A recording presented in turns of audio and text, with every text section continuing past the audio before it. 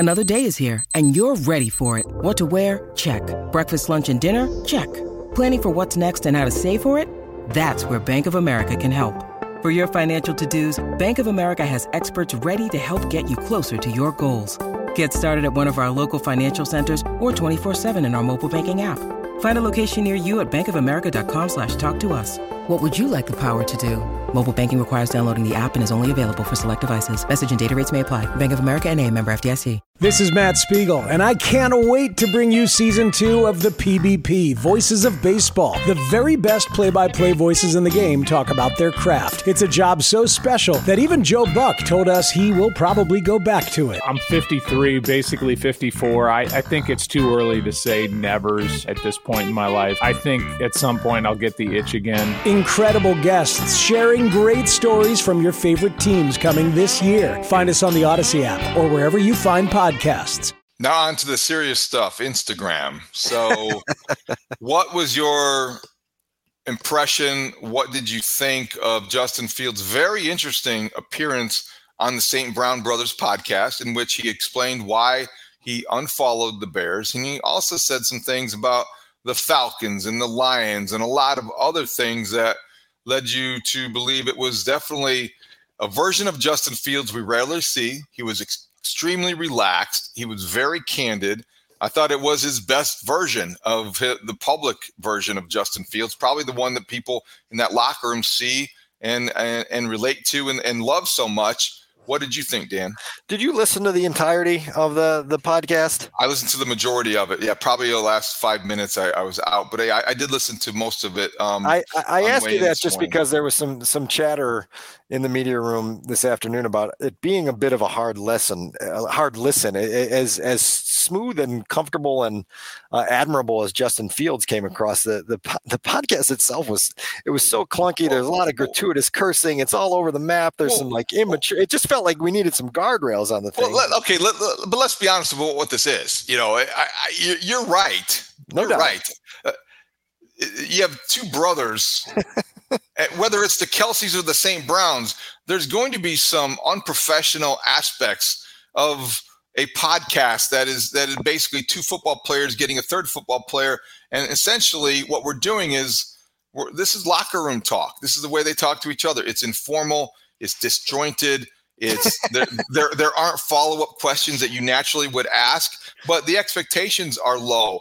I mean, I listened to it on my drive in very early this on Thursday morning because it was the best use of my time in my commute, and I wanted to have a sense of what Justin Fields said that was relevant. Now, that's the only thing we care about. You can, I'm sure, Potash was probably leading the charge. You can pick apart the. He was not. Oh, okay. But it was choppy, and it was maybe difficult at times to decipher. But the parts from Justin Fields were interesting. Just a little aside for me, if you could get Big Voice Guy to record a promo for the St. Brown Brothers that says, informal, disjointed, no follow-up questions, low expectations. Join us next week on the St. Brown Brothers podcast. That'd be accurate. That'd be accurate. As it relates to Justin's sentiments and the great Instagram mystery that bubbled up this week, listen, I don't hide the fact that I truly admire the way Justin handles himself. And he handled himself in that form as well as he's ever handled himself. He was comfortable. He was smooth. He didn't seem like he was hiding anything. He tried to give an answer to that question, essentially saying, look, I'm going on vacation soon. I unfollowed the NFL. I unfollowed the Bears. I was tired of seeing this stuff in my timeline. Every post that has to do with the Bears is either keep Justin, we want Fields, or, go draft Caleb. And eventually it gets exhausting. Well, man, Justin, I can empathize because I've been exhausted by it, and it has nothing to do with me. That's his entire life that people have been talking about for weeks in ways that I can't even imagine how exhausting that would get. So his ability to have thick skin, to be able to roll with that, to be able to explain that was great. And then I also thought it was just really telling that he said he just wants an answer, as I think most of the league does. Which direction is it going to be? Is Justin going to be traded? Is he going to be brought back? Is he going to be brought back alongside a rookie? There's a lot of answers that need to come, and until they come, I think he's going to be left kind of swimming in this pretty uncomfortable these waters where you just don't know what to expect, and you can't ever really relax. I love that he called out Alex Anzalone as a dirty player for the Lions. I love that he did that. That's the only direct shot at Amon-Ra too, because there's the Lions rivalry there. Exactly. Yeah. There's a good rivalry, and he played well against the Lions. And I think that when he did that, that was the only time I've thought this offseason, like, oh boy, that would be fun to have him back, because if they played the Lions, that would be great. But it's a moot point. He also called out Tony Corrente from the Monday Night Football game of 2021, the little hip check into Cassius Marsh and the penalty flag that may have cost the Bears a fourth quarter Justin Fields win, by the way. That's what that penalty did. And so Justin said he felt cheated. And it was another moment where I agreed with him that in my time covering the league, that was one of the most egregious mistakes and poor penalty flag throws that I've ever seen in the sport.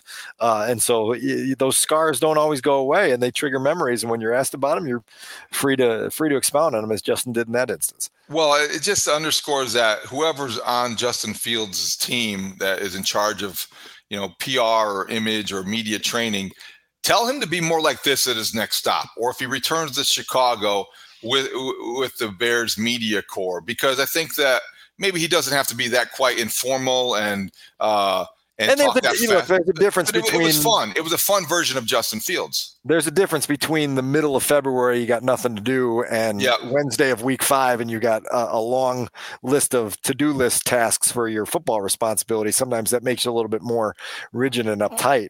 But I'm with you. He came across well, and I didn't walk away from that podcast being like, oh man, this is a dude who's in over his head. You don't feel that way. You just kind of want a resolution to this quarterback situation that's hanging out there. He obviously wants that as soon as anybody. And so we'll see which direction it goes. I think you could probably interpret that the actual act of taking your thumb and clicking unfollow on the account of the team that you're employed by is a subconsciously or consciously an understanding of the direction this may be headed.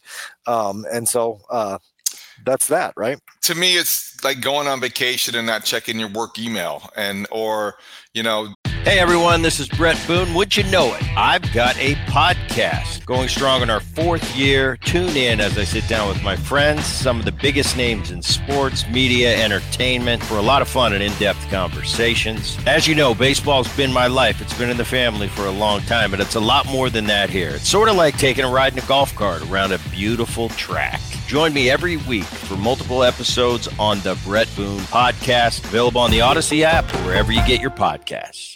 If I'm going to Aruba next week, I'm not, but I wish if I were, I would, on my phone, I would probably not, I would delete the Odyssey app just because I wouldn't want to, everyone wants to get away. This was, he said he was headed to Amsterdam and Milan. So very fancy. I know. Very fancy vacation. The last thing on that, I thought was really sad, and not everyone really appreciated me pointing this out on the morning show, but I do think it was sad to me. His highlight of his Bears career, if this is the end of it, was the first preseason game. Now, I understand what he means because it represented, hey, I'm a kid who just wanted to walk on Clemson football team. I've arrived. I'm a pro. I'm in the NFL. That's great. And I think it shows kind of a degree of humility that it's obvious to see in him. But I also think that speaks to why we are where we are. Yeah, following the Bears. That's the highlight of your Bears starting quarterback the last 3 years. They don't have a playoff game to point to. They don't have a division title that says, I've arrived. It was the first preseason game, and it never got better than that. Right. And, look, like you're looking for signature victories. There's only 10 to choose from, and so you've got the Lions game this year. You've got the New England game on Monday night. You've got the Falcons finale at Soldier Field on New Year's Eve and the cigar party that happened after it. They're the Washington game on Thursday Night Football, the 4 touchdowns to DJ Moore. It's not a long menu to choose from, and you wish it was longer. And if it was longer, we probably aren't having the discussions that we've been having for the last, 15 months, to be quite honest with you, about the direction of this franchise and this quarterback. I was hoping that he was going to pull out something like a double truck of the Chicago Tribune from whatever weekend it was where you ranked every start, and he would have said, with Dan Wiederer's help, I was able to come to the conclusion that whatever it was my number one memory. I can't even remember which one game it was. It was a Washington game. And the reason I know that right off the top of my hand is because we did that after 35 starts. I just updated it this week to include 36, 37, and 38. And the Falcons game on New Year's Eve checked in at number 2. So that tells you where maybe number 3. It might have been 3 behind the Dolphins explosion. I can't remember where we slotted, but it was a top 3 start to end. And there just weren't enough of those big performances that were married up with victories that led you to believe that, okay, this is an absolute express train to the success that this franchise wants to enjoy. I wonder where his first Falcons start will fall on his list of all-time best starts. I wonder, we'll have to wait until week 1 of 2024 to find that out, perhaps. So you're reporting that. Okay, I got it. I'm not reporting that. No, reports this is pure speculation. To go to the Atlanta Falcons. Pure speculation. I am not. Although, did you hear there was a report that I think Jordan Schultz, a guy who's been in the news, he was in the news last in Chicago when Allen Robinson was talking to him. Jordan Schultz reported there's a buzz around Atlanta, around the Falcons, that Justin Fields is coming to town. So we'll have to definitely monitor that. Dan, now go ahead. No, I was going to say one thing just to tack on, because these conversations, they get all muddied and people don't do a great job of trying to unmuddy them, where you say Justin Fields is going to command a first-round pick, and then you say he's going to go to the Falcons. Well, the Falcons aren't going to trade the number 8 pick, most likely. And so then he would probably command a high 2. And so sometimes when you're talking about what is the trade compensation that the Bears are going to get back by trading Justin Fields, it depends on what team they're actually trading with to see what they have to give and what they're willing to give given their picks available in their current situation. And so all that stuff is really fluid, and it makes me laugh a little bit. There's things in this business that will make you laugh because they're not tethered to NFL reality. One of them is like the concept of guys whose pre-draft stock is shooting up the draft board, in the month of March, when you're like, no, like these teams have had, it just means more people in the league are telling reporters how they feel about a guy. It doesn't mean they just turned on the tape on the first Saturday of March and decided, oh man, this guy suddenly caught my eye and he's shooting up the draft board. So I don't know. Anyway, that's a little aside.